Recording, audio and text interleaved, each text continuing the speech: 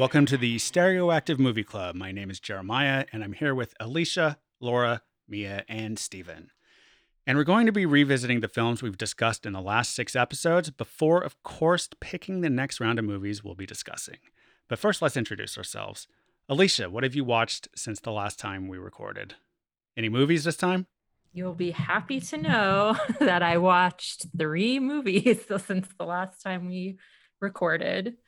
One of them is In the Heights, which I watched with Steven and our friend Marianne. It was fun. I'm not a huge musical person, so I didn't adore it, but I enjoyed it. It was fun.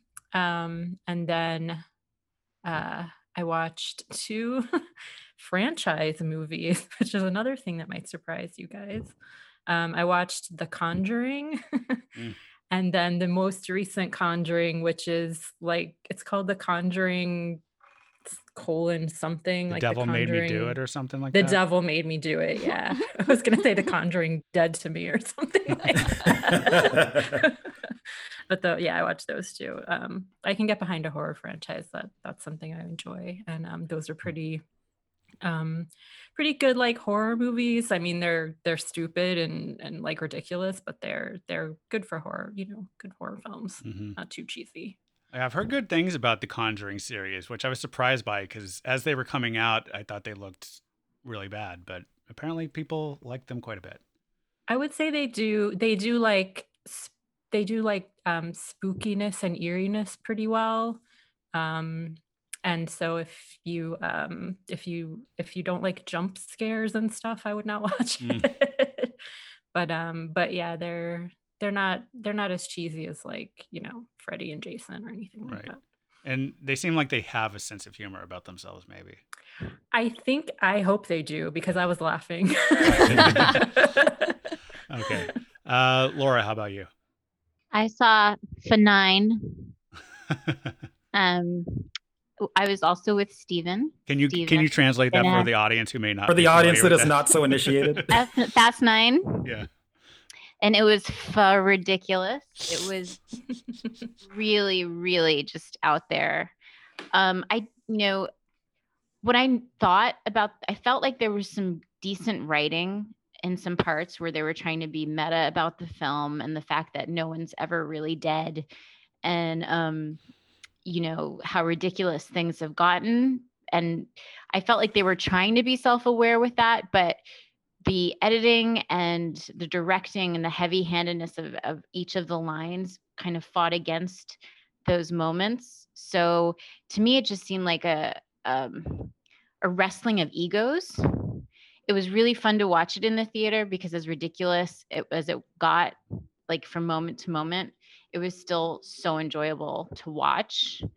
And just the audience had a great time. We all applauded at the end.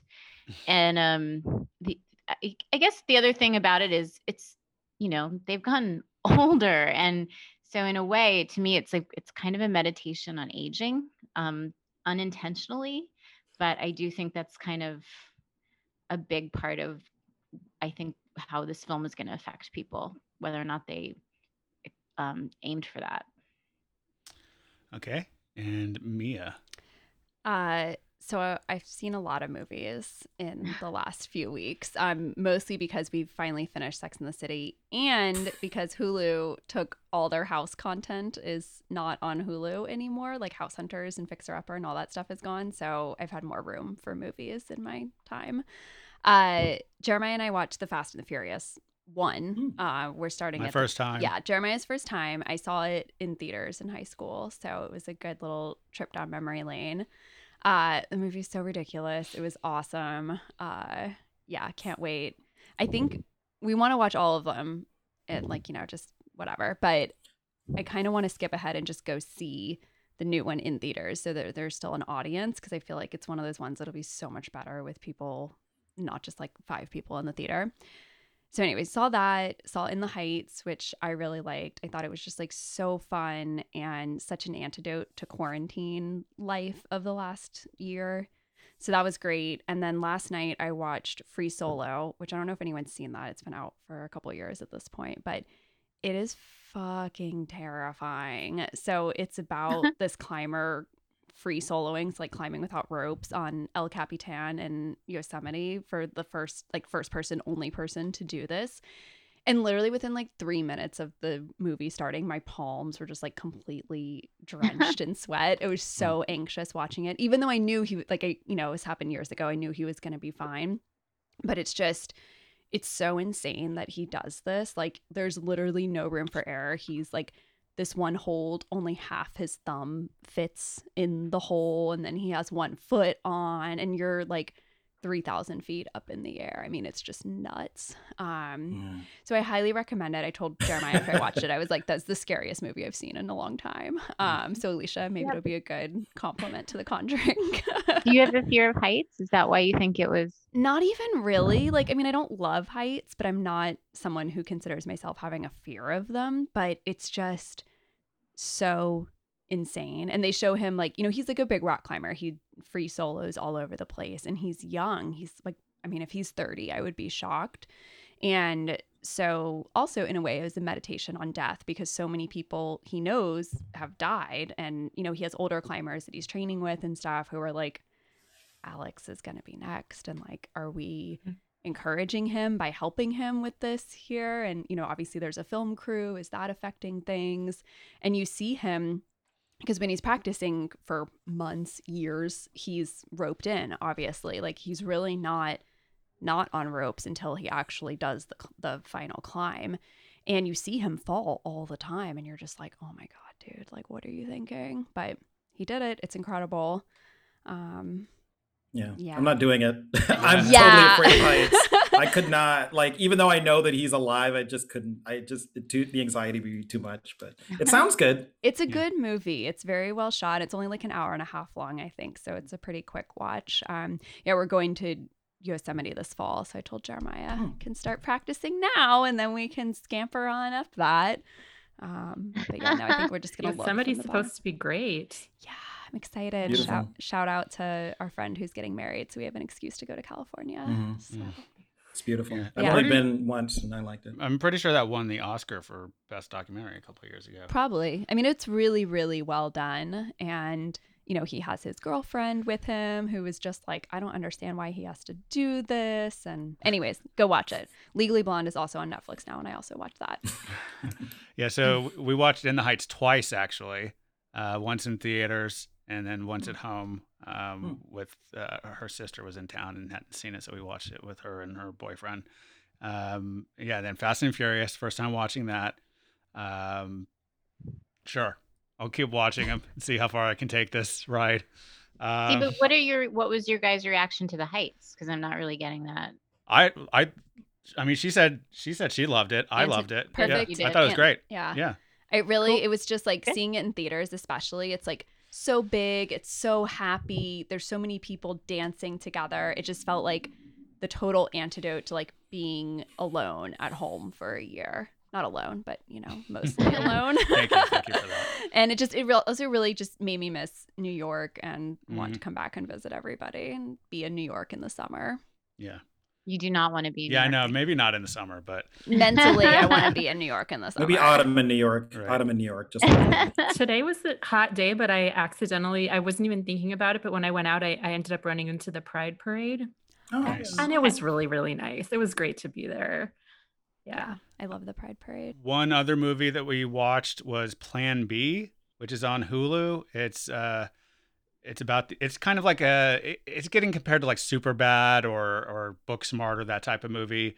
I think it has a lot in common with those. It's obviously of a genre with those, but I think it does some different things that I think set it apart. I'm not saying it's better than those. It's just a little different. But it's about this girl in South Dakota who has sex for the first time, is afraid she might get pregnant. So is trying to find the Plan B pill and can't because people won't sell it to her or the Planned Parenthood is closed. And it's like this road trip, like adventure movie, basically her and her best friend trying to solve this problem. And, it's got lots of funny moments, but also has a message to it without, I think, beating it over the head a little too much. It was a good movie, and it's on, like I said, it's on Hulu, so it's really easy to watch. And if you don't like it, you can just turn it off. It's good. Yeah.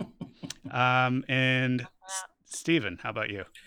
Before I get started, I want to say, like, if your level of ridiculousness for Fast and the Furious 1 is already you're ridiculous, Yeah. I'm a little worried about that. Yeah. Because Bring they it just on. increasingly get insane. So, it's going to be interesting. But I did see In the Heights as well. So I really loved it. Although towards the end, it was like sensory overload almost.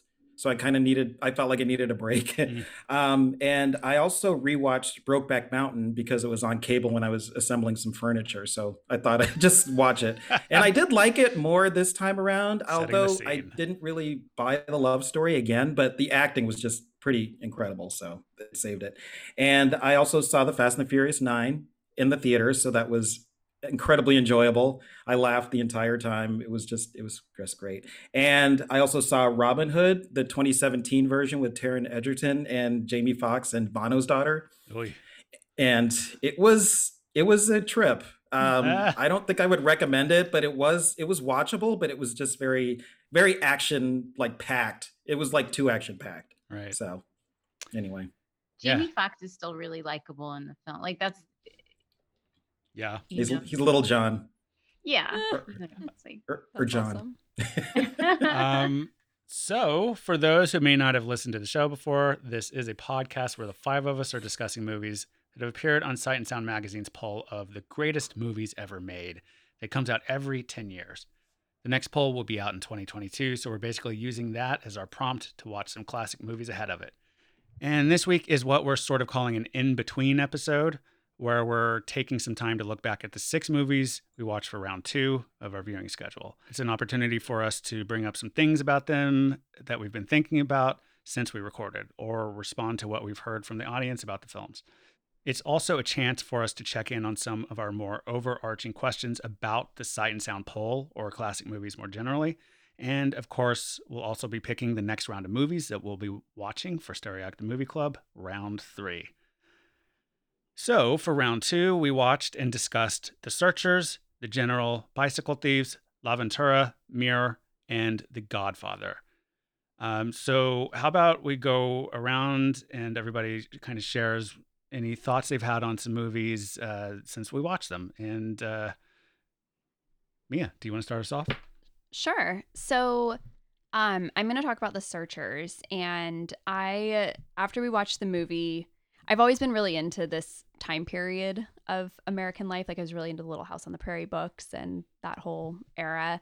And so Jeremiah and I went on vacation in West Texas, and I got this book called Empire of the Summer Moon right before we headed off into the wilderness, which was about basically the true story of what happens in The Searchers. That's like the kernel of it, but then it expands out to this larger like geopolitical worldview of America and Texas at that time. And it's really good. I highly, highly recommend it. It was like a pretty quick read despite being, really dense and lots of history. And it was just really interesting to learn more about the true story, both about like the actual kidnapping and what happened, and her uncle's search for her. So I'm just basically gonna like share a couple things from that real quick. I don't really have a question or anything. But basically, first of all, it was kind of her uncle's fault that they all got kidnapped in the first place. So that maybe was why he was so guilt-stricken and searching for her. And his daughter was also kidnapped too, and a couple other kids. So he was one of the original, his name is James Parker. He was one of the original Texas Rangers. And then right before the kidnapping happened, he basically disbanded their local Rangers because there wasn't any money to pay them anymore. And right before this too, like all these federal troops had pulled out. So basically you have these families living like out in the middle of nowhere in Texas. I shouldn't even say in the middle of nowhere. They're like living in Comanche territory in Texas. All the men go out to the fields for the day and are working. They leave the women and some old men and the children in the fort. They don't actually close the fort up.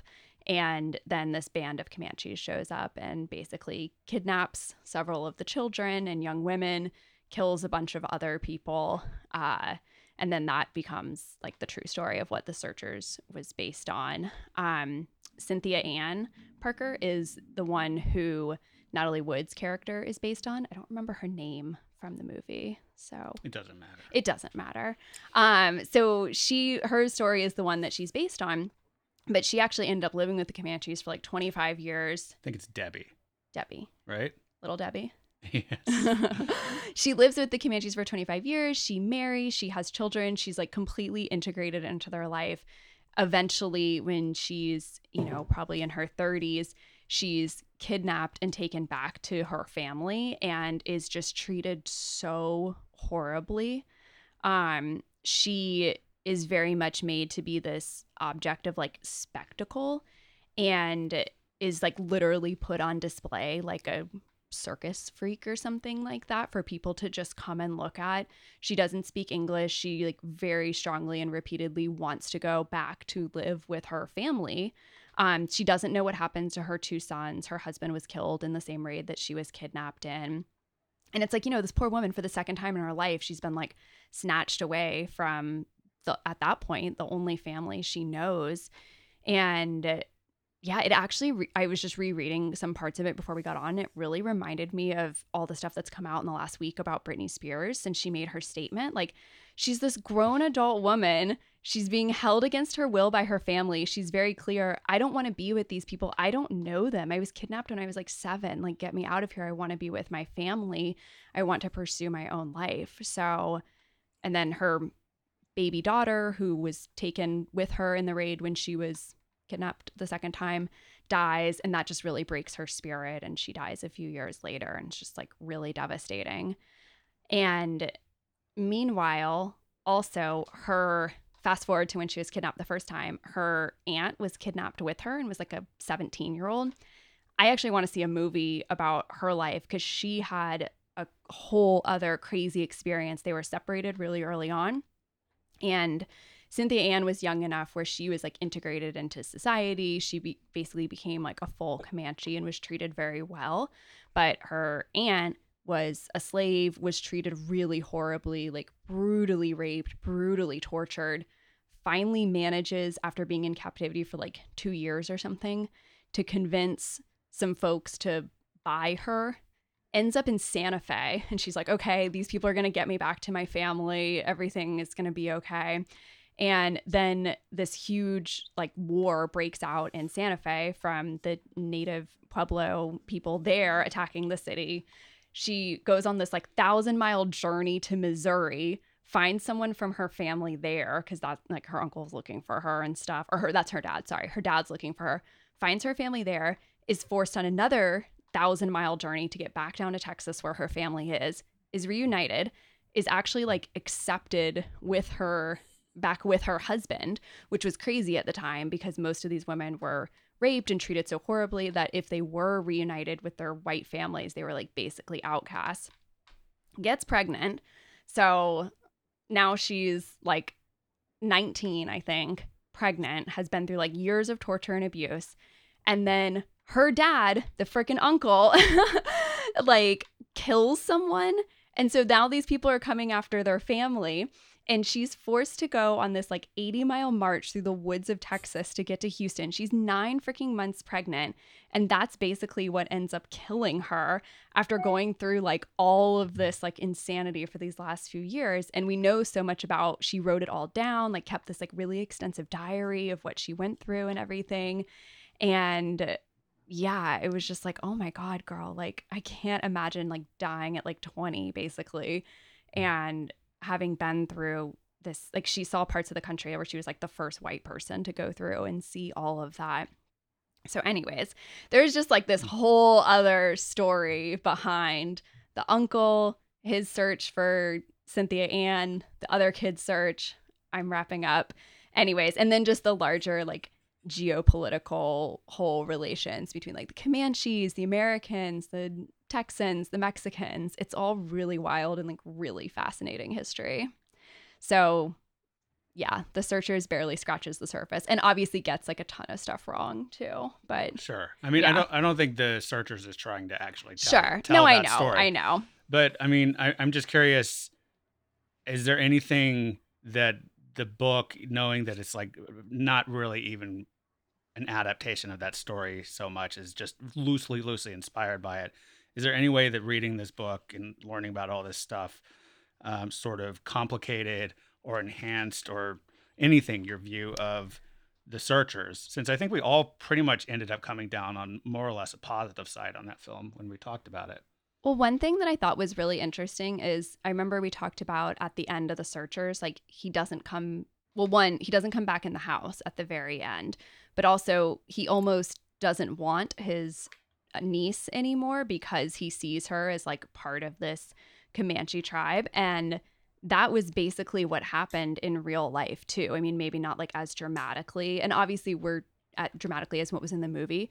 And obviously all we have to go on is like letters and written accounts, and a lot of the stuff that was in newspapers about the family was like super fanciful and exaggerated and romanticized and all this stuff.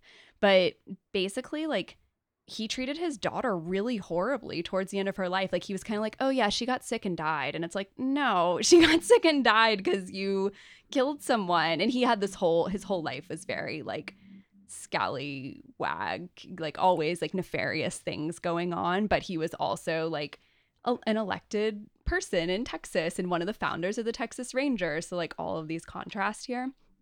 And then with Cynthia Ann, the niece who he searched for all these years, kind of the same thing. Like once he knew, oh, she doesn't really want to come back to white people, like he never really appears in her story ever again. So I just thought that was one thing that they did get right in this way of just like his disgust and not really like, why is he really searching for them? You know, I wondered in real life if it was because of his guilt, because he thought there was going to be some financial reward at the end, because they did end up getting these like pensions from the state of Texas for their hardships and stuff, or fame. I don't know. It was a lot going on. Alicia. Just talking about the Searchers, I wondered if you saw the stories that came out in the last few weeks about the schools in Canada where there had been like a large, like, I don't know if it's mass graves, but like a large number of children had died and been buried at these like schools. Yeah. And that kind of just like the conversation, the what you were talking about, just like kind of made me think of that, and just like how like badly we just treated Native American. I mean, we basically just like decimated their culture, and then we took their kids and tried to like indoctrinate them in white culture, and the ones that I guess didn't want to go along with that suffered horribly. And yeah, I just feel really sad. That just thinking about that movie just makes me really sad. Right. I mean, and obviously like the story behind it is even like more devastating. That's crazy. Yeah. But I do think it's still important to like, I think like that just drives home to me the conclusion that we kind of came to in that episode about how it is important to like still watch this and talk about these things. Yeah, I think there's obviously a very complex history that white people in America have with Native Americans. Like, we absolutely decimated their culture.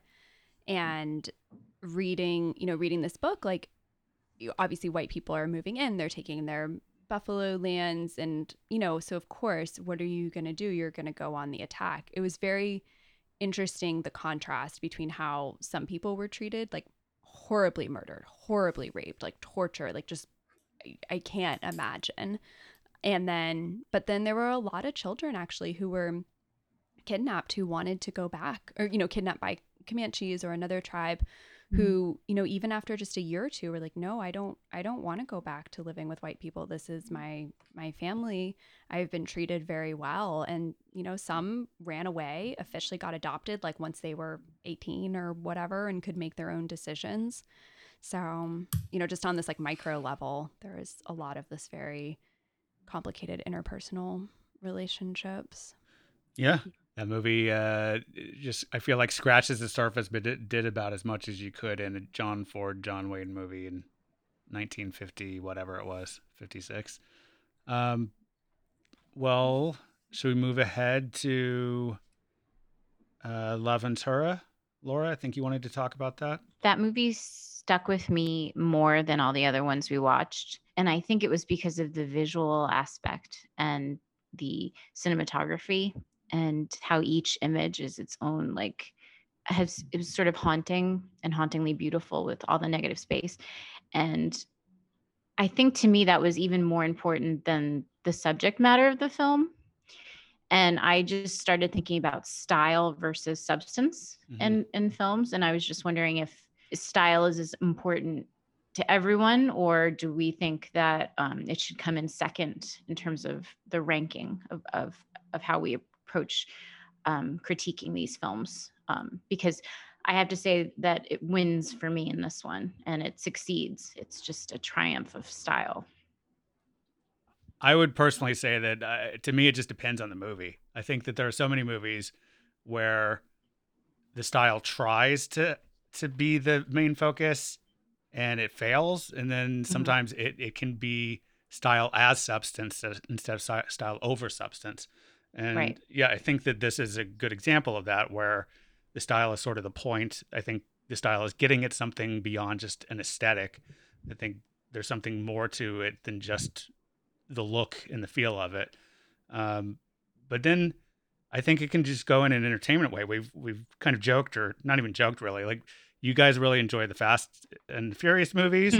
I've talked about it, liking the Mission Impossible movies, and in a way, I think you could say those are all style and very little substance, and they're very successful in a completely different way than something like La Ventura is, where it's creating this style and fashion almost that Not you to know. disagree, but I mean, I think the first, I loved those early films because I think they had such, maybe the themes were so important about family and loyalty. Maybe that was, I think, just as in lieu of good plot, it's sort of what drove the films. But this stuff now, it's just spun out into these ridiculous.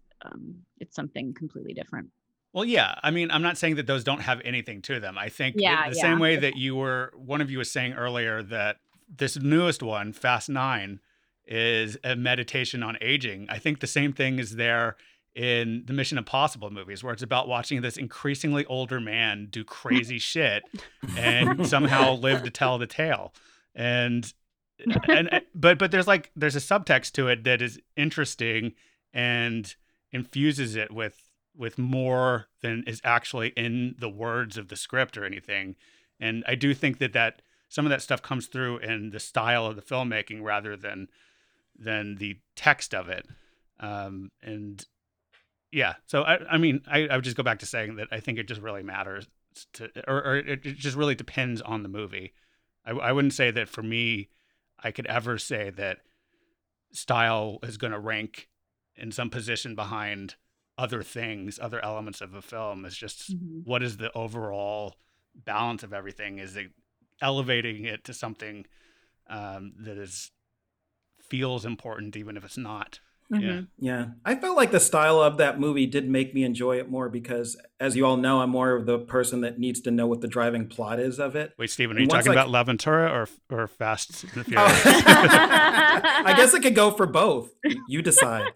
Oh no, I was talking about La Ventura in that I just felt like the style of the movie was almost like a character in and of itself, and it did make me just pay attention to things more about the aesthetics, and it did make me think about it a lot more than I would have maybe necessarily if the movie was more plot driven or more like dialogue heavy, or you had to pay attention more to the story. So I just felt like I did think about it a lot more just in terms of like everything instead of just the story. So for me that did work.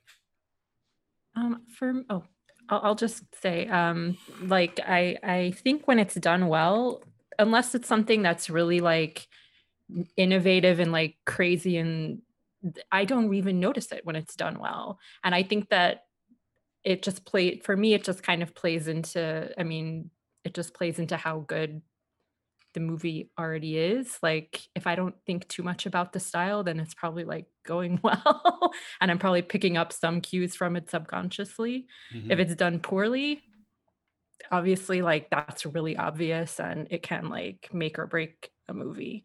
But So in relation to La Ventura, where would you net out?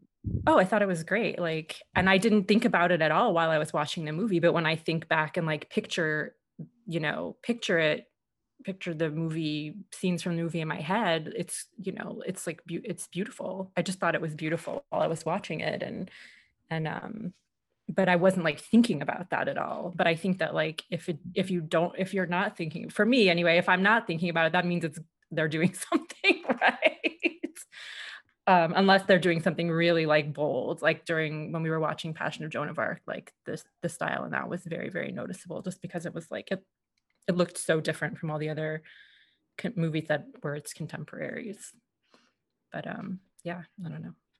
I am a way more substance over style person, but I enjoyed the style of La Ventura a lot. And I think once I stopped focusing on like what is the actual plot here and just kind of went with it, then I appreciated it more. But I think I have to get to that point first, and I can't always. Like in Mir, I totally couldn't get there, and I was just like, oh my god, the plot, what is the plot of this movie? This is driving me crazy. I couldn't just like sit back and let it kind of wash over me. I mean, I certainly appreciate good style in movies. I think it's important. I think I can intellectually appreciate a movie for that, but I'm always pretty much going to go with the story and the substance of it before the style. Yeah. On the sticking with La Ventura for a minute, because I know Steven has some things about Mir he wants to bring up. But when I was editing the La Ventura episode, Laura said something which I don't remember what it was now, but it's something that It was really, really smart. Yes, it was very smart. But it made me start to think about Anna from the movie as Schrodinger's cat, which is a thing I've never totally understood, to be fair, to be quite honest. And so the question of the movie, at least for some time, is she alive or is she dead? But to extend the Schrodinger's cat metaphor, or does she metaphysically exist in both states, since we never find out? Like, we never know if she's alive or dead, therefore she's both. And I don't know if that has any bearing at all on the movie or anything. It was just like something that came to mind while I was listening back to the conversation while editing that I found interesting. So I'm putting that out there. I remember basically for me, both exist. She is both alive and dead. And so yeah. I guess maybe it's that there's a tension there that, I mean, even beyond the state of it being a mystery, I mean, because obviously when there's mystery, there's some tension, but the mystery here goes away at some point because they stop seeming to care whether she is alive or dead. But I think we're still left to just sort of continuously be like, well, she could be either, she could be both, we don't know. Could we maybe sum up the concept of Schrodinger's cat really quickly? Like, I mean, I'm not. I pretty much just did as best I could. Okay. Well, let me try to sum it up real quick if I can. And this might be totally off base, but my understanding of it is that if there's a cat in a box and you're told that it could be alive or dead, you don't really know which it is until you open it. Therefore, it's both, and the act of opening it then decides whether it is. So you might be killing the cat by opening it and finding it dead, or something like that. I'm not sure if I'm getting that right at all. It's been one of those things that I've never fully understood, but have found interesting. And Steven, you had something? Oh, just like it's that your awareness of the object gives it its permanence or something like that. It's just like the act of you actually looking at it or finding out about it is what gives it its qualities, really. So like it could not exist at all until you look at it. And it's the same thing with everything else. Unless you're actually like having the awareness of something, does it exist at all? Right. But I'm pretty sure this isn't like a philosophical scenario. It was. Oh, it's not. It's from a scientist, I believe, right? Mm-hmm. And but it is a scientific concept, really, when you think about it. And so, but the idea is that both states exist until you make the decision to check it out and see which it is. Exactly. Right. Is this sort of like the tree in the woods or something? Yeah, I guess so, in a way. Yeah. that tree. Yeah. I mean, You it's, know. yeah, I guess it's about like That darn perception. tree. Yeah. I don't hear it. Yeah. Well, interesting now. Now I want to go down some deep dive on that because now it's like what is alive and what is dead, right? You know? Yeah, So, it's definitely something I'm gonna Google this. yeah. Is the cat brain dead or does it just appear dead or Well, I mean, I think in terms of Anna, that's a really interesting conversation to bring up in regards to it. But for me, the answer is they both exist equally with the same weight. I'm not sure how Yeah. everyone else rolls around in that. I'd be curious to know. I mean, I think I agree with you. I think what I was trying to say before, not very well, is that I think that that's what keeps the tension going once you know you're not going to really ever find out probably. It's the fact that she could be alive or dead becomes the continuation of that false plot after it's sort of played out and they've moved on to other things. But knowing it's there in the background is a possibility somehow like sustains some sort of tension, I think. I agree. Did anyone just think she's dead and go with that in mind? I don't. Yeah, I never really. I mean, it bothered me for most of the movie because I just thought she was missing. Yeah. So I don't think I ever thought that she was dead because they never found a body. So I just still think she's out there, like personally. So I made a Still. decision for myself to say like she's probably alive somewhere. I felt kind of like I think she's probably dead, but also I sort of had the opposite of Steven where well, I guess the same but different, where I was like, I think she's probably dead, but I hope she's out there alive somewhere. I like, if the movie ended with a shot of like far away, her on some beach with a big hat and sunglasses on, you're like, is that her? What? So I guess I wanted to open the box a little bit just to see.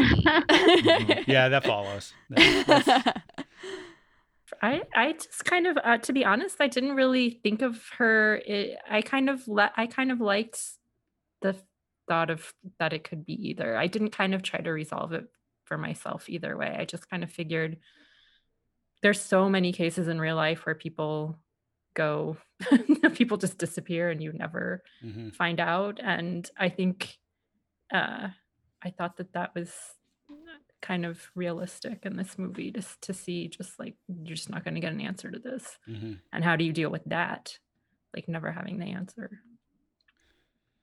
Yeah, I'm with you. How about we move on to Mirror? Stephen, you had a couple of questions or points to bring up? Yeah. Typically, when we look at or when we watch these movies, I always look at the title and I wonder how it relates to the rest of the movie. Mhm. So when we got to Mirror, of course, I was trying to figure out what that really meant to me as I was watching it. And at first, I was thinking more of it like it's kind of a mirror that was held up to the character so he could look at what his life was like. But then I was thinking, as I noticed that some of the characters were played by the same actors, like the mother and the wife, and then the son played the main character again at other points of the movie. What did mirror really mean? Was it a mirror for the character to look at his life, or was it just a mirror into behavior, like you're mirroring somebody's behavior? And so the mirror exactly was like it was just going to continue happening through the generations, the same things. Mhm. And then, of course, everything kind of tied into that with the war and how he was raised, and then so you got different points of his life. So I was just curious if anybody had any kind of opinion on that, like what they thought mirror really meant to the audience or to the people that were watching or to you guys. For me, like when I think of mirror, I think we see sort of a backward version of the way things are. And I think the way to an offline conversation we were having, Stephen, how you were talking about the film is how memory isn't linear and we each have snapshots of things and Mhm. they're interpreted in different ways, which why it sort of adds that the mom is played by the same woman who's played by the wife and how it all sort of comes together in such a way. It's not necessarily backward, but a warped version of our version of things as opposed to reality. Mhm. Yeah, I guess I hadn't really considered the title that much. So I'm finding this interesting. Something you said, Stephen, kind of makes the film, it adds another depth to me, because I hadn't really thought about the title in relation to the double casting of several of the roles. And I think that that's an interesting idea about one part of this guy's life reflecting the other part, at least in his mind. And that's why he's, seeing these people with the same faces. That makes a lot of sense. Kind of wish I'd thought of it sooner than this.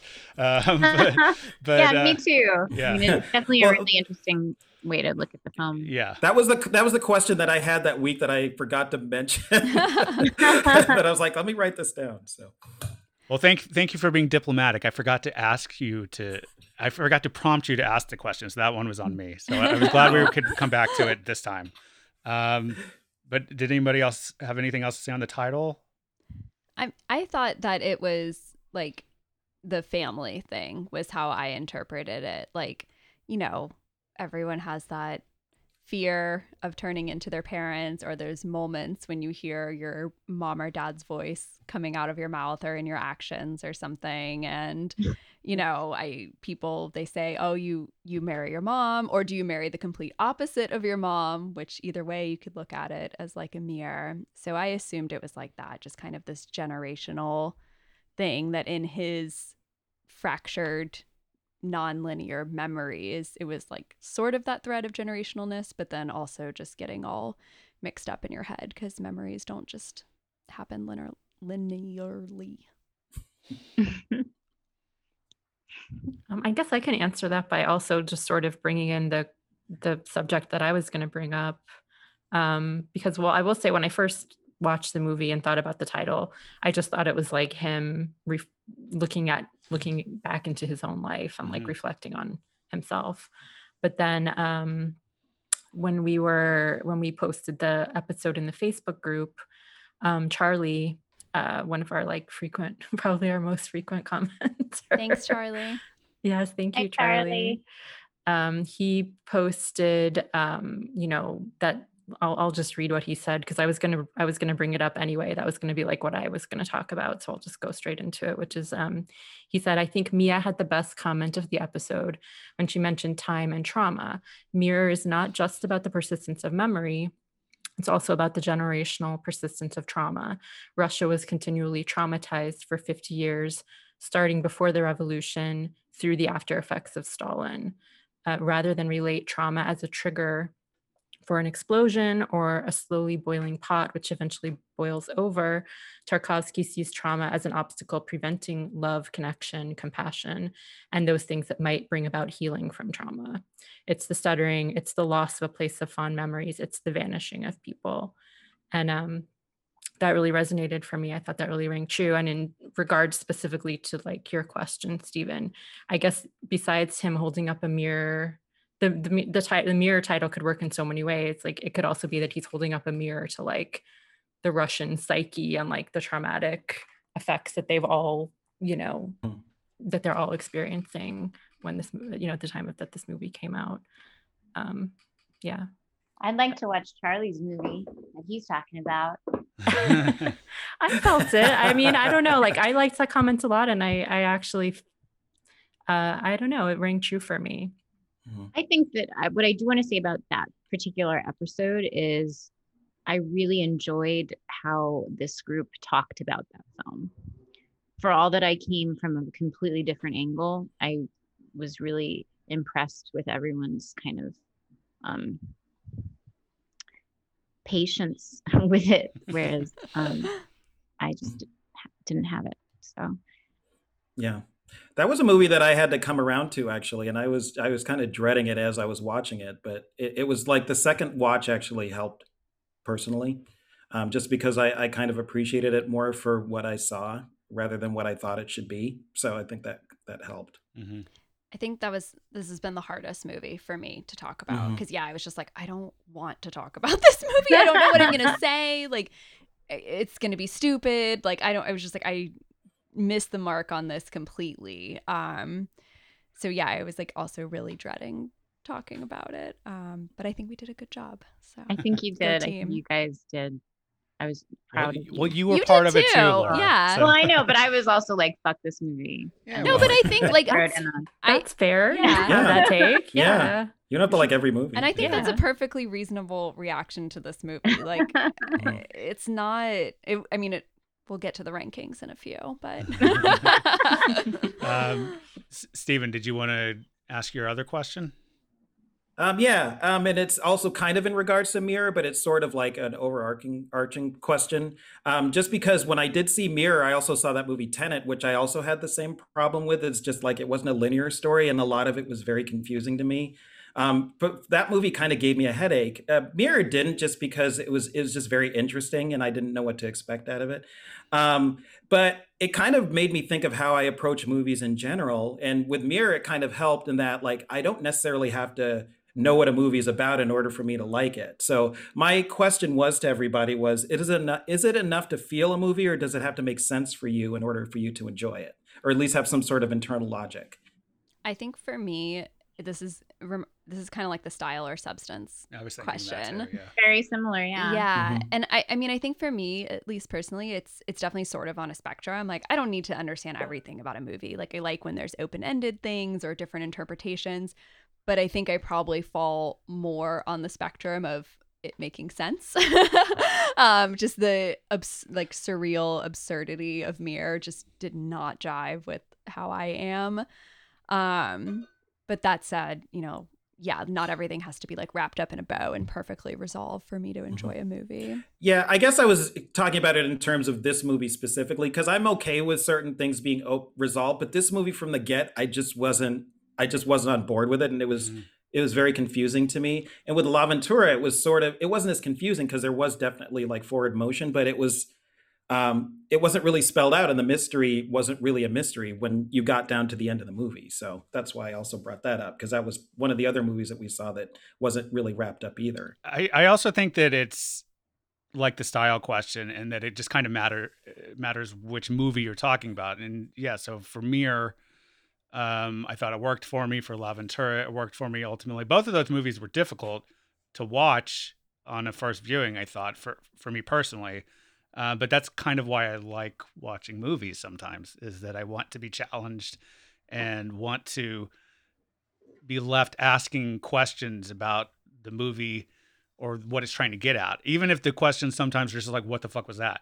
Because sometimes that's like the best first step towards discovering some new way of thinking about either the movie or some bigger question in the world or something. And I think I brought it up in that episode.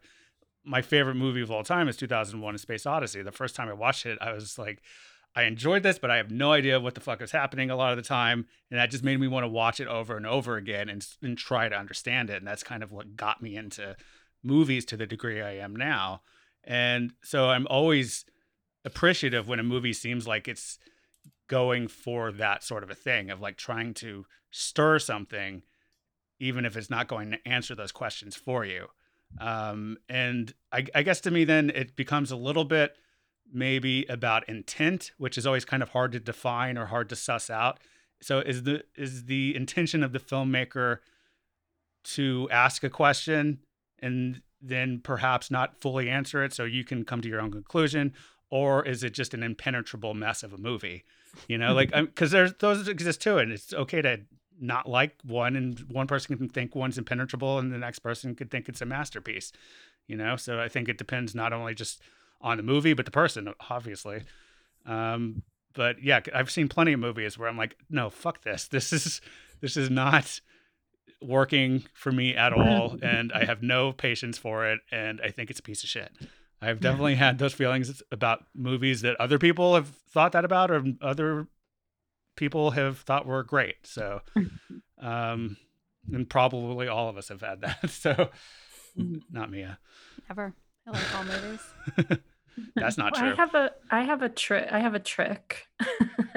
So for most of the movies for this podcast, I found that if I watch them on like Saturday morning or like early afternoon, I can watch just about anything at that time of day and get through it and like process it and I don't know, not necessarily enjoy it, but I can like I have time to like put some breathing room and some thinking room on it. You can engage If I with it. try what? You can engage with it. Yeah, I guess that would be the more intelligent way of saying what I was trying to say. But if I were to sit down and try to watch Mirror or La Ventura on like a Friday night, or probably like any weeknight, I probably would not have the patience for it. And I totally get that. And I think that yeah, I mean, it's going to come down to, beyond that, it's just going to come down to like the individual movie. Like, yeah, some movies are going to resonate, even if they are impenetrable to other people. And some movies are going to just fall flat for me because we all have our own like context that we're putting on it. So yeah, I don't know. I don't know if sometimes it's enough to feel a movie, but I think there has to be some plot. Like even Mirror, there's not like a plot, but there's, you're kind of like dealing with one person's life and you're just looking at it at different points in time and different things. Like there's at least a framework. When there's a movie with no framework or anything, that's kind of just about like, I think some like Andy Warhol movies are just like, watch this person take a shower or something. And it's like that, I don't really have any patience for that, I guess what's interesting, this question is I didn't feel Mirror either.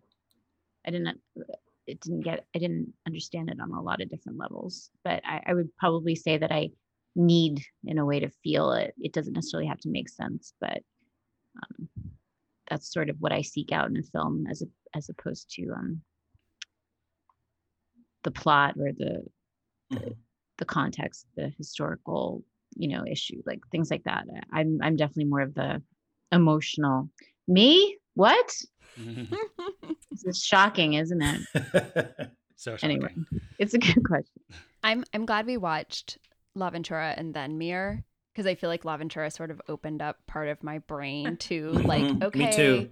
I agree with that. You don't have to focus so much on the plot, just kind of go with it. Even though like Mirror was like I feel like if La Ventura is like 5th grade doing that or something, like Mirror is like get a postdoc or something. But I think it kind of helped just be like, okay, just relax. It's okay. Like is Mirror the film you compared to a salad? Is it? I definitely compared one movie to a salad. It was. I think it was Mirror. Yeah. My favorite thing. Haven't had a salad since. I forgot about that. I should compare it maybe more to like asparagus, which I despise, but understand that they are full of vitamins and like probably. And it makes your pee smell different. Oh God, they're so bad. That's what Mirror does for sure. Yeah. Yeah. So I had one last thing I wanted to bring up before we got to our next part. So I enjoyed the somewhat accidental progression we followed from Bicycle Thieves to La Ventura to The Godfather, with Mirror in between, but it wasn't, to me, part of this progression. I think if you had to pick 3 movies to really illustrate post-war cinema, these 3 hit that mark really well. Bicycle Thieves shows people grasping for social awareness and realism that filmmakers were looking for right after the war. And La Ventura kind of shows a reaction to that within the same industry, same country, as people wanted to move on and explore more existential themes and get away from the purely literal. And then The Godfather, in its way, is sort of a continuation or reaction to that. It's part of the new Hollywood movement of those young filmmakers in the 70s that was heavily influenced by movies like La Ventura and other post-war European cinema especially. And even though Bicycle Thieves and The Godfather are definitely far apart in terms of scale and perhaps even style, they're both largely about making the audience sympathetic to someone who feels like they were forced by the weight of society to break the law in order to survive. And one's an epic and one's just like this small movie. And I found that interesting that those were the bookends to that little progression. It's really interesting when you put it that way. Why, thank you. It's like Bicycle Thieves is like Nirvana and grunge, and La Ventura is like Backstreet Boys and Britney Spears. Don't pay attention know to the about plot. Don't worry about the plot. Just go with it. Just go with how it makes you feel. Look how pretty Wait, it is. wait. I'm really curious to hear what The Godfather is in this scenario. Oh shoot. The Godfather is Beyonce. like Beyonce. the Libertines or something. I don't know. I'm just kidding. Okay. That was the only thing You lost that me. came to mind. You lost me. No, trust me, I lost myself. Okay. So besides what we've just talked about, is there any one of these last 6 movies that you've thought about more than the other since we watched it? Or has your opinion changed on anything? Laura, do you want to start us off? I thought a lot about La Ventura, like I had said, just in terms of the visual aspects and how the style just went out for me. None of my opinions have changed, but what I have is appreciated listening to our episodes and getting learning more about the historical context of each film, trying to have the different views. I've definitely appreciated listening to everyone's opinion this round, especially when they disagreed with mine. And Stephen? I talked about this before since I brought up 2 questions from it, but Mirror, because that was the one I was least looking forward to watching. And when I was watching it, I also wasn't enjoying it. But I did actually get a lot out of that movie, and I thought about it a lot more than all the other movies, just because it was so confounding to me and I felt like I needed to crack it. And I never really did, but I did come to terms with how I actually approach movies. So for that, it just kind of taught me a lesson about myself. So I felt like that was definitely one that I guess I changed my mind on it, but I didn't have an opinion about it before. But I did think about that one a lot more. Okay. And Alicia? This is a hard question for me because we had such a good, in my opinion, group of movies that were all really heavy and meaningful this time around, except for maybe The General. I mean, I enjoyed that. I enjoyed watching it and talking about it, but it didn't stick with me. But I think I thought about The Searchers more because probably the same thing that happened with Steven is that was a movie that I was familiar with, that I'd already seen it, but I didn't like it at all the first time I saw it. And then after watching it the second time and having the conversation that we had about it, which I thought was a really great conversation. I just thought about it a lot more and sort of also what we already talked about a little bit at the beginning of the episode with Native Americans and that kind of being in the news right now. And I thought about all of them. They're all still with me. Bicycle Thieves still with me, and Mirror is still popping into my brain, and all of them. I just thought this was a really, really good group this time. Hard for me to pick one. Right. Yeah. I would have to say Mirror. I kind of agree with you, Alicia. All of them I've thought about, definitely, but Mirror for all the stuff I said about it before. Basically, those are the reasons that it stuck with me. I think it's a movie that's asking you to think about it, and I fell for that trick. Yeah, it's kind of a haunting movie, and it's just I'll just find myself randomly thinking about it sometimes and be like, get out of my head. What are you doing? Mia? I have to say I haven't thought about Mirror at all. So High five, Mia. Yeah. High five. No real estate taken up there. I mean, I would say I thought about The Searchers the most, mainly because I read a 400 some odd page book that was essentially about it. So I went deep on that. I also thought about La Ventura a lot. That one got under my skin. Did your opinion change on it? No opinion changes. Just more admiration for the eyeliner and hair and style. Great. Queen. Go on. So let's go around and get everyone's ranking of these 6 movies. Stephen, can you start us off? Sure. And I'm going to do my rank in terms of enjoyability of the movie and just as it was well-rounded for me. My first movie will be The Godfather, which didn't change because I had seen that before. Second was Bicycle Thieves. Third was The Searchers. Fourth was The General. fifth was L'Avventura, and sixth was Mirror. Even though it did challenge me, I still like in terms of enjoyment, it wasn't that enjoyable. So Alicia. Okay, so I putting Bicycle Thieves in first place for me from this round. I just thought it covered the most ground in terms of like social meaning and emotional meaning. And then after that, I have The Godfather, and then L'Avventura, Mirror, The Searchers, and then The General. Okay.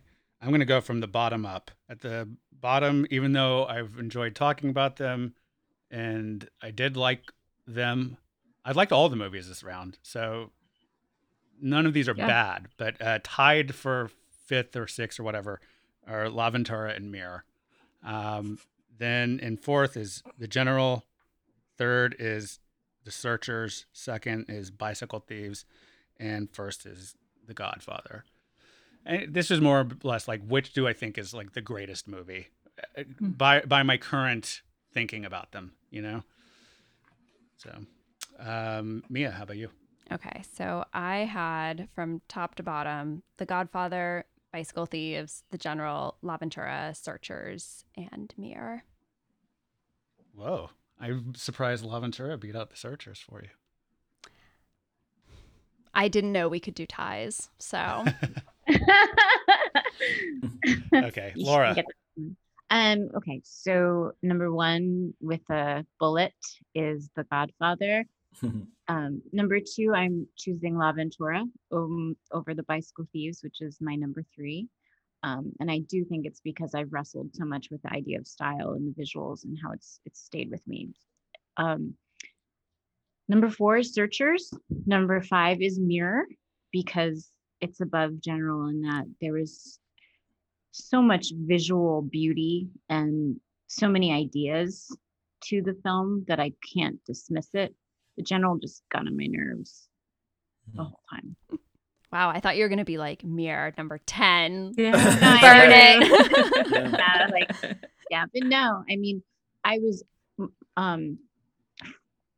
frustrated with Mirror, but I felt more invested in it, which is probably why I Fair enough. was so cranky about it, essentially. So we've now watched 11 movies together that have been on one of the Sight and Sound polls, either in the top 10 or as a first runner-up. We checked in about this after our first round, so I'm curious what everyone's thoughts are on the whole Sight and Sound poll at this point. Has watching these films given you an appreciation for it, more or less than you had before, maybe? Or perhaps even the opposite? Are you starting to think less of the poll for any reason? So, Alicia, let's check in with you first. I want to actually address something that I said in the last like wrap up episode that we did, because before we started recording this, I was like, what did we even talk about in the like and all these? So I went back and re-listened to the last like 6 or 7 episodes, and I said that I think like that it's not enough for me to see like necessarily the first film or person to do something, but I wanted to more see like the perfected version of a thing. And I think I might backtrack a little bit from that, because I have appreciated like getting the context of a lot of the movies, and I think I like that was too strong of an opinion that I put out there the first time, and I probably didn't mean it. I think I probably just wanted to have something to say. But I probably have about 5 of those that I could take back. But that's really explored. Yeah, but no, I'm enjoying, and like I said, this last round of movies, like I thought were really great, and so yeah, I think my appreciation has grown. Was there a particular movie, Alicia, that made you realize that? No, I think just when I went back and listened to it again, and listened to that episode again, I was just kind of like, Right. I don't know about that. I mean, I do still want to see the better or best version of a thing, but I didn't mean it. I didn't mean to imply that like the first version of the thing isn't worth watching, you know. Okay. So I think I'm more or less in the same place as I was the last time we talked about the poll itself, in that I still find it to be a good starting point for movies to watch. Like, it's a good way to discover like what the classics are, and have some context to that. I still think it's ridiculous that the latest movie that's been in the top 10 or runner up is Raging Bull from 1980.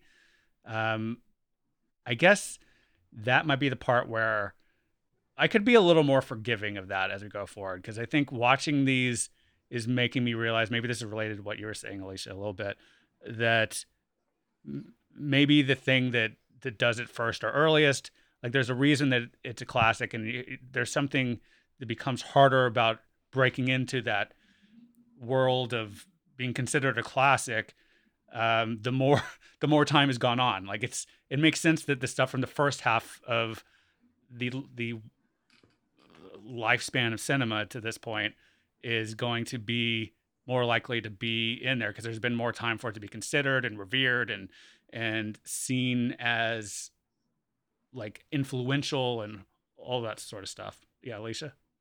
Sorry, I actually meant to ask this. Is the Sight and Sound poll Mm-hmm. the most influential films, or is it the greatest films? Well, they call it the poll of the greatest films ever made. I'm not Okay. sure if they totally define that, or ask people to stick to a definition of that. I think it could mean either thing to whoever's voting in the poll, probably. Yeah, I agree. I just was wondering because I thought there's, sometimes there's overlap between influential and greatness, Yeah, and yeah. sometimes there's not. Right.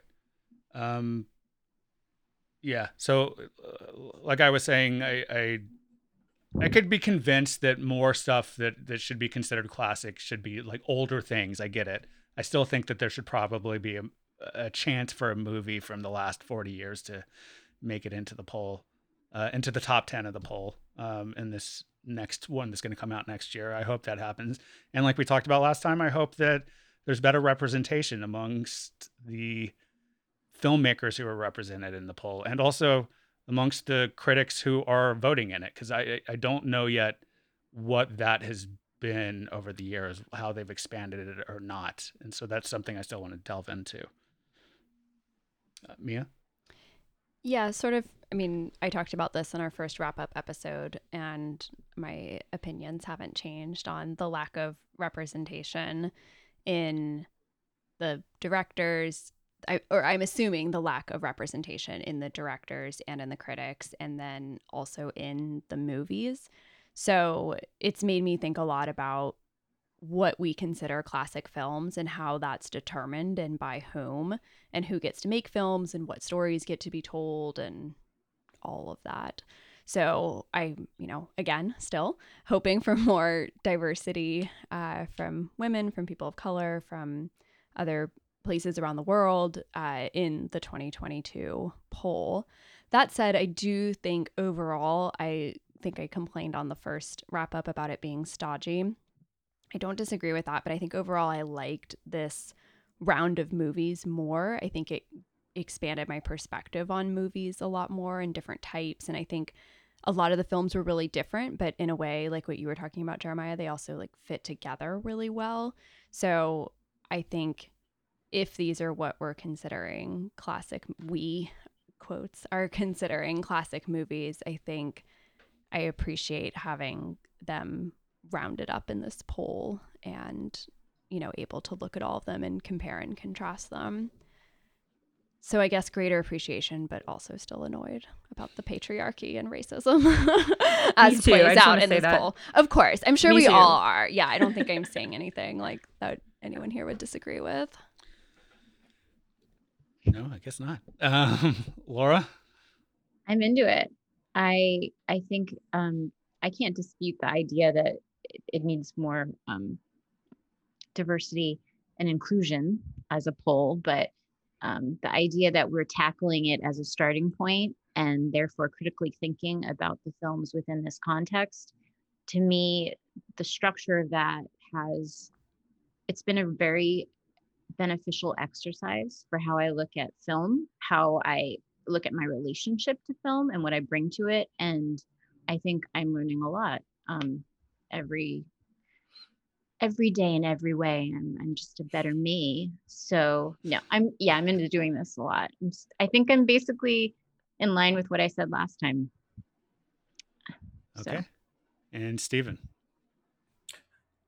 Yeah, I do appreciate the list. Every time I've watched a movie, I can see why it's on the list. I feel like it is a movie that you can watch, or the movies that we've seen, you can watch them now and then get something out of it, or it comes back to some other movie that I might have seen that has tried the same kinds of things. And to Mia's point, yes, I think that they should be picking more contemporary movies with just more diversity and cast even. I mean, a lot of the movies that we've seen so far, even the cast hasn't been diverse. Not all of them, but obviously, with some of them. And then also just like filmmaking has changed in the past 40 years. So it would be nice to see, what's considered cutting edge from the 90s or the 2000s, because there are movies that have those kinds of qualifications. So I think that they should expand the list and try to come back into more of this century, even with some of the movies that they've been choosing. But overall, I think that they're all very strong. And I don't think there's been anything on the list where I was like, oh, this should totally not be on the list. So. Well, I'm going to follow up on that with that question to everyone. Did anyone think that any of the movies we watched this last round didn't deserve to be on a list of the greatest movies ever made?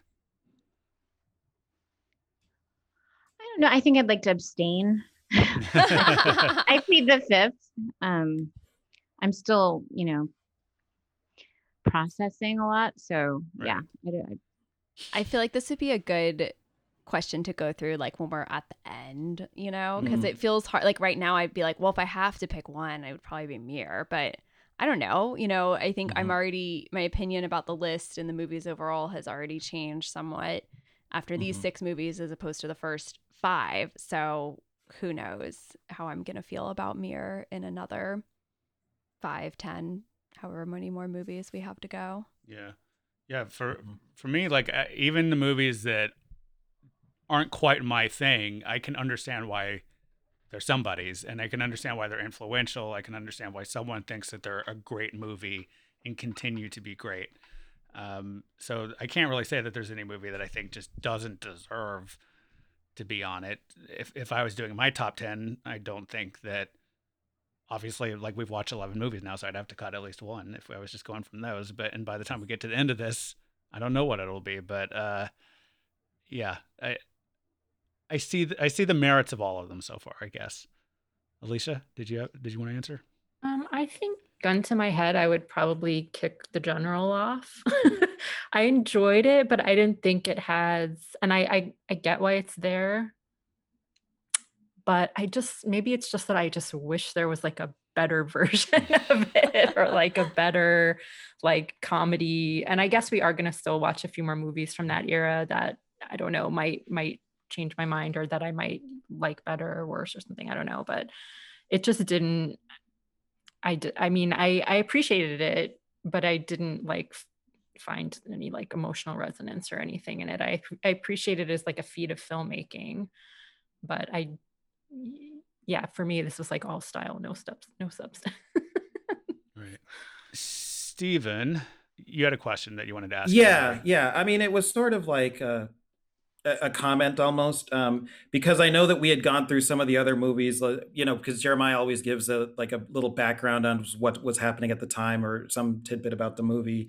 And of course, with The Godfather, they had to make some concessions, and then L'Aventura's got laughs and booze during the during the premiere.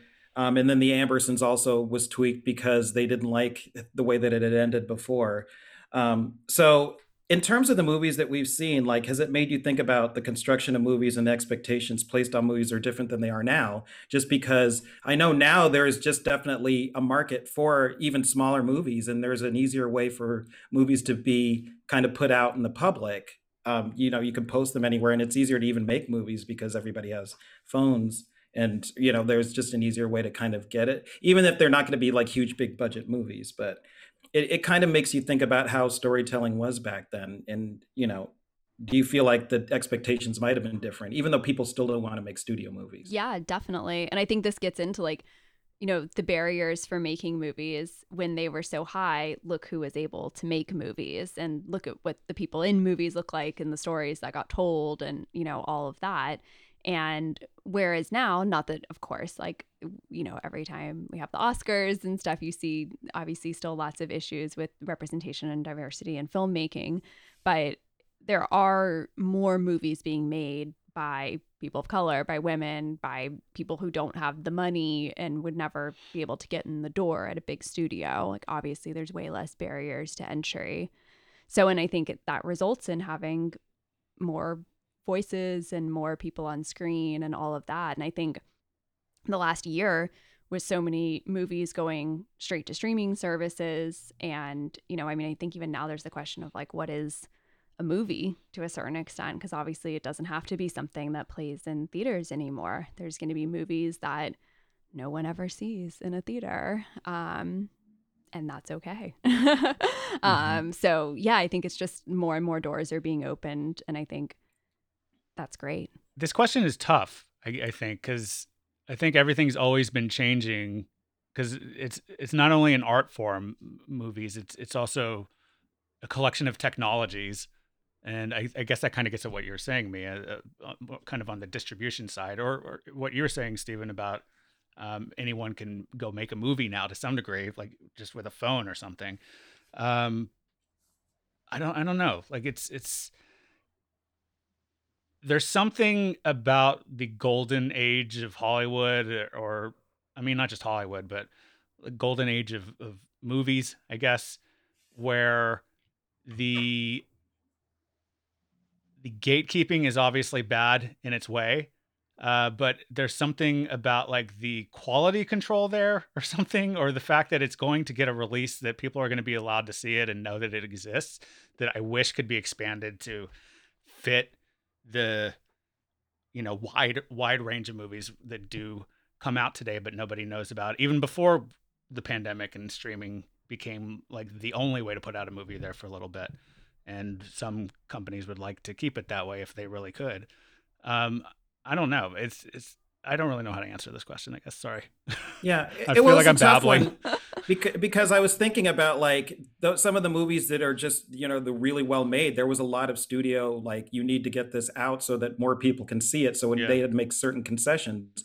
But now, like, you could make a movie the exactly you want to make it, put it out without anybody's interference. And that might be even a better movie, or maybe it would have been a better movie if they had Right. more people, that were actually crafting that movie or had a hand in it.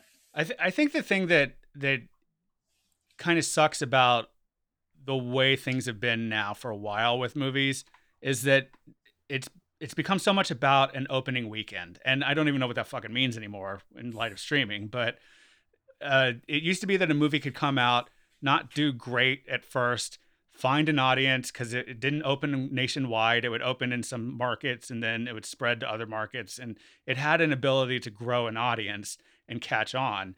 And that's something that I think has largely gone away in the last couple of decades.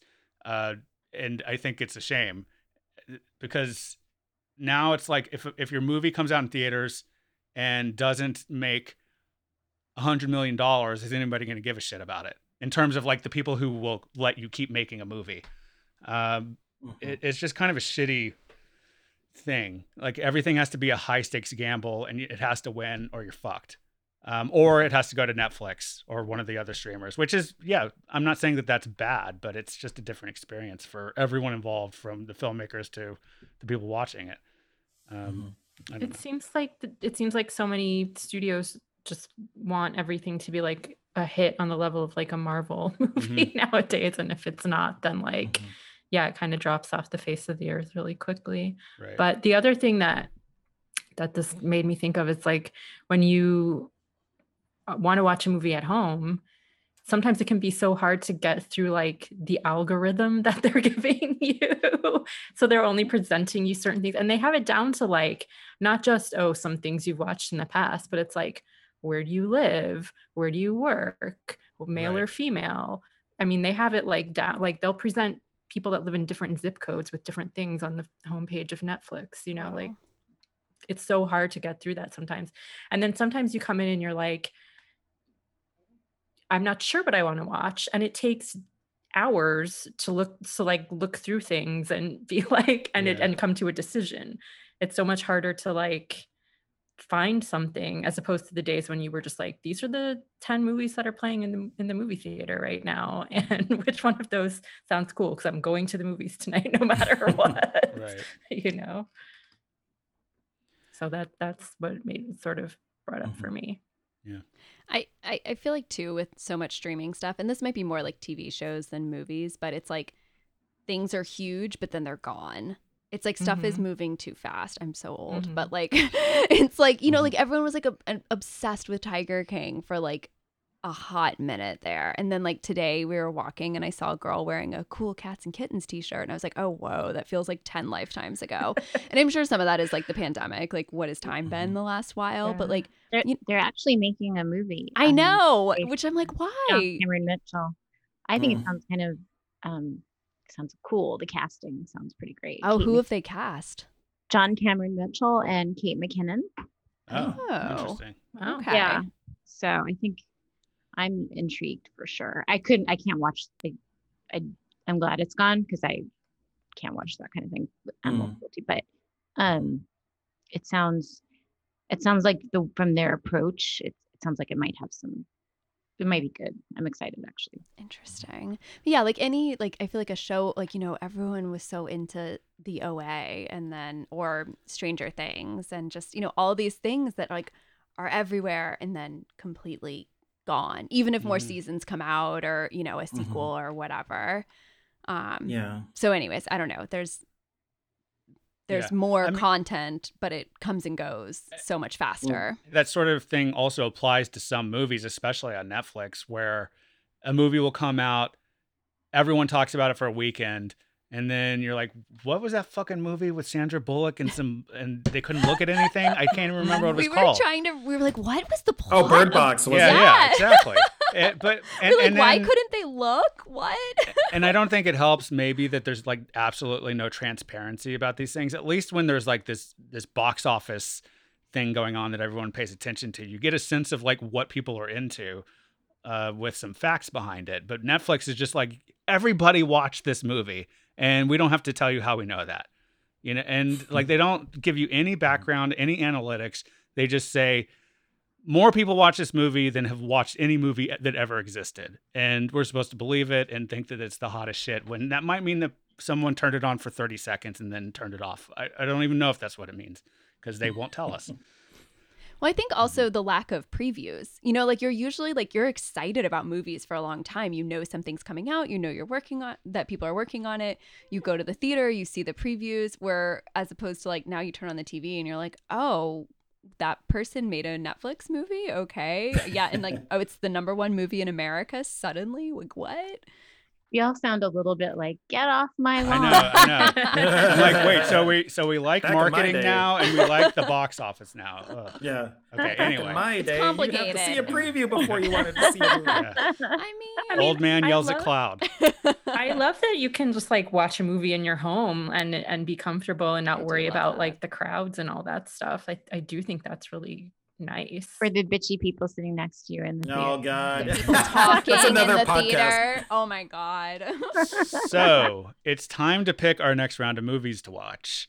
When we first started this, Mia picked first because she'd seen the fewest on the list. Then last time Steven picked first because he's seen the second fewest. Now it's Laura's turn to pick first. I'm So so excited. what do you got? Vertigo. Oh, wow. Right off the bat, we're going with that. Cool. Nice. Yep, we are. I was hoping someone would pick that. Alicia, how about you? Gonna go with Lawrence of Arabia. Oh, shit. Whoa. Sweeping epic. Sweeping epic. And oh, it's my turn. Okay, I could go with something I haven't seen before, something I haven't seen in a while, or I could go with a comedy. Yes. Those are all true. Ken. Or Anybody have any? You Pick it. You Pick decide. it. Pick it. What does your stomach tell you to do, Jeremiah? listen to Yeah, me. which movie do you want to have a beer with? I'm gonna go with 8.5. Which movie do you want to have? Oh, great. I was almost picked that one. Okay. I Love feel that like that'll movie. be good after our run of Italian movies or Mhm. Italian American movies. Well, shit, because I picked The Godfather too. So, Oh, man. sorry. I just want to keep them close. Geez, I'm glad I didn't pick an Italian film this time. Lawrence of Arabia was my backup. And Alicia. Steven, what is your Well, I've pick? shifted too because I was looking at everybody else's movies, and I think we need a comedy in there, so I'm going to put Singing in the Rain. Yes. I That's a love great that one. movie. All right. So we are going to be watching Vertigo, Lawrence of Arabia, 8.5, The Godfather Part 2, and Singing in the Rain in that order. Wow. I'm really excited about this round. Yeah, this is a big Big round. round. It's Yeah. going to be heavy. What, good what- stuff. what's left after this? No, there's Are plenty. there other A movies? lot of Yeah. old ones. Yeah. Singing in the Rain is I was old. going to pick an old one too. I almost picked one that, that was kind of old, but I mean, these Nobody are heard of all it. pretty Too late. old. These are all old. Yeah. I mean, the- Yeah. all Yeah, these movies yeah, are yeah. old. other than The Godfather 2 is from 1974, but other than that, the latest one I think is 8.5, maybe. So those are our picks. And any final thoughts from anybody? I'm really still enjoying the reaction to these episodes from our group. You know, people Mhm. chiming in. I feel Mhm. like it's really interesting stuff. Please keep commenting. If you listen and you're not in our Facebook group, you should really join because Yeah, totally. it's like the Yes. after party. Yeah. Yes, you can find our Facebook group at facebook.com/group/stereoactive movie club. You can also email us at stereoactivemovieclub@gmail.com, or you can send us a voice message on our show page at anchor.fm/stereoactivemovieclub. I guess that's it. Goodbye, round 2. Bye, round 2. Bye, round On 2. to We round love Bye, you. round 2. This podcast is produced by Stereoactive Media.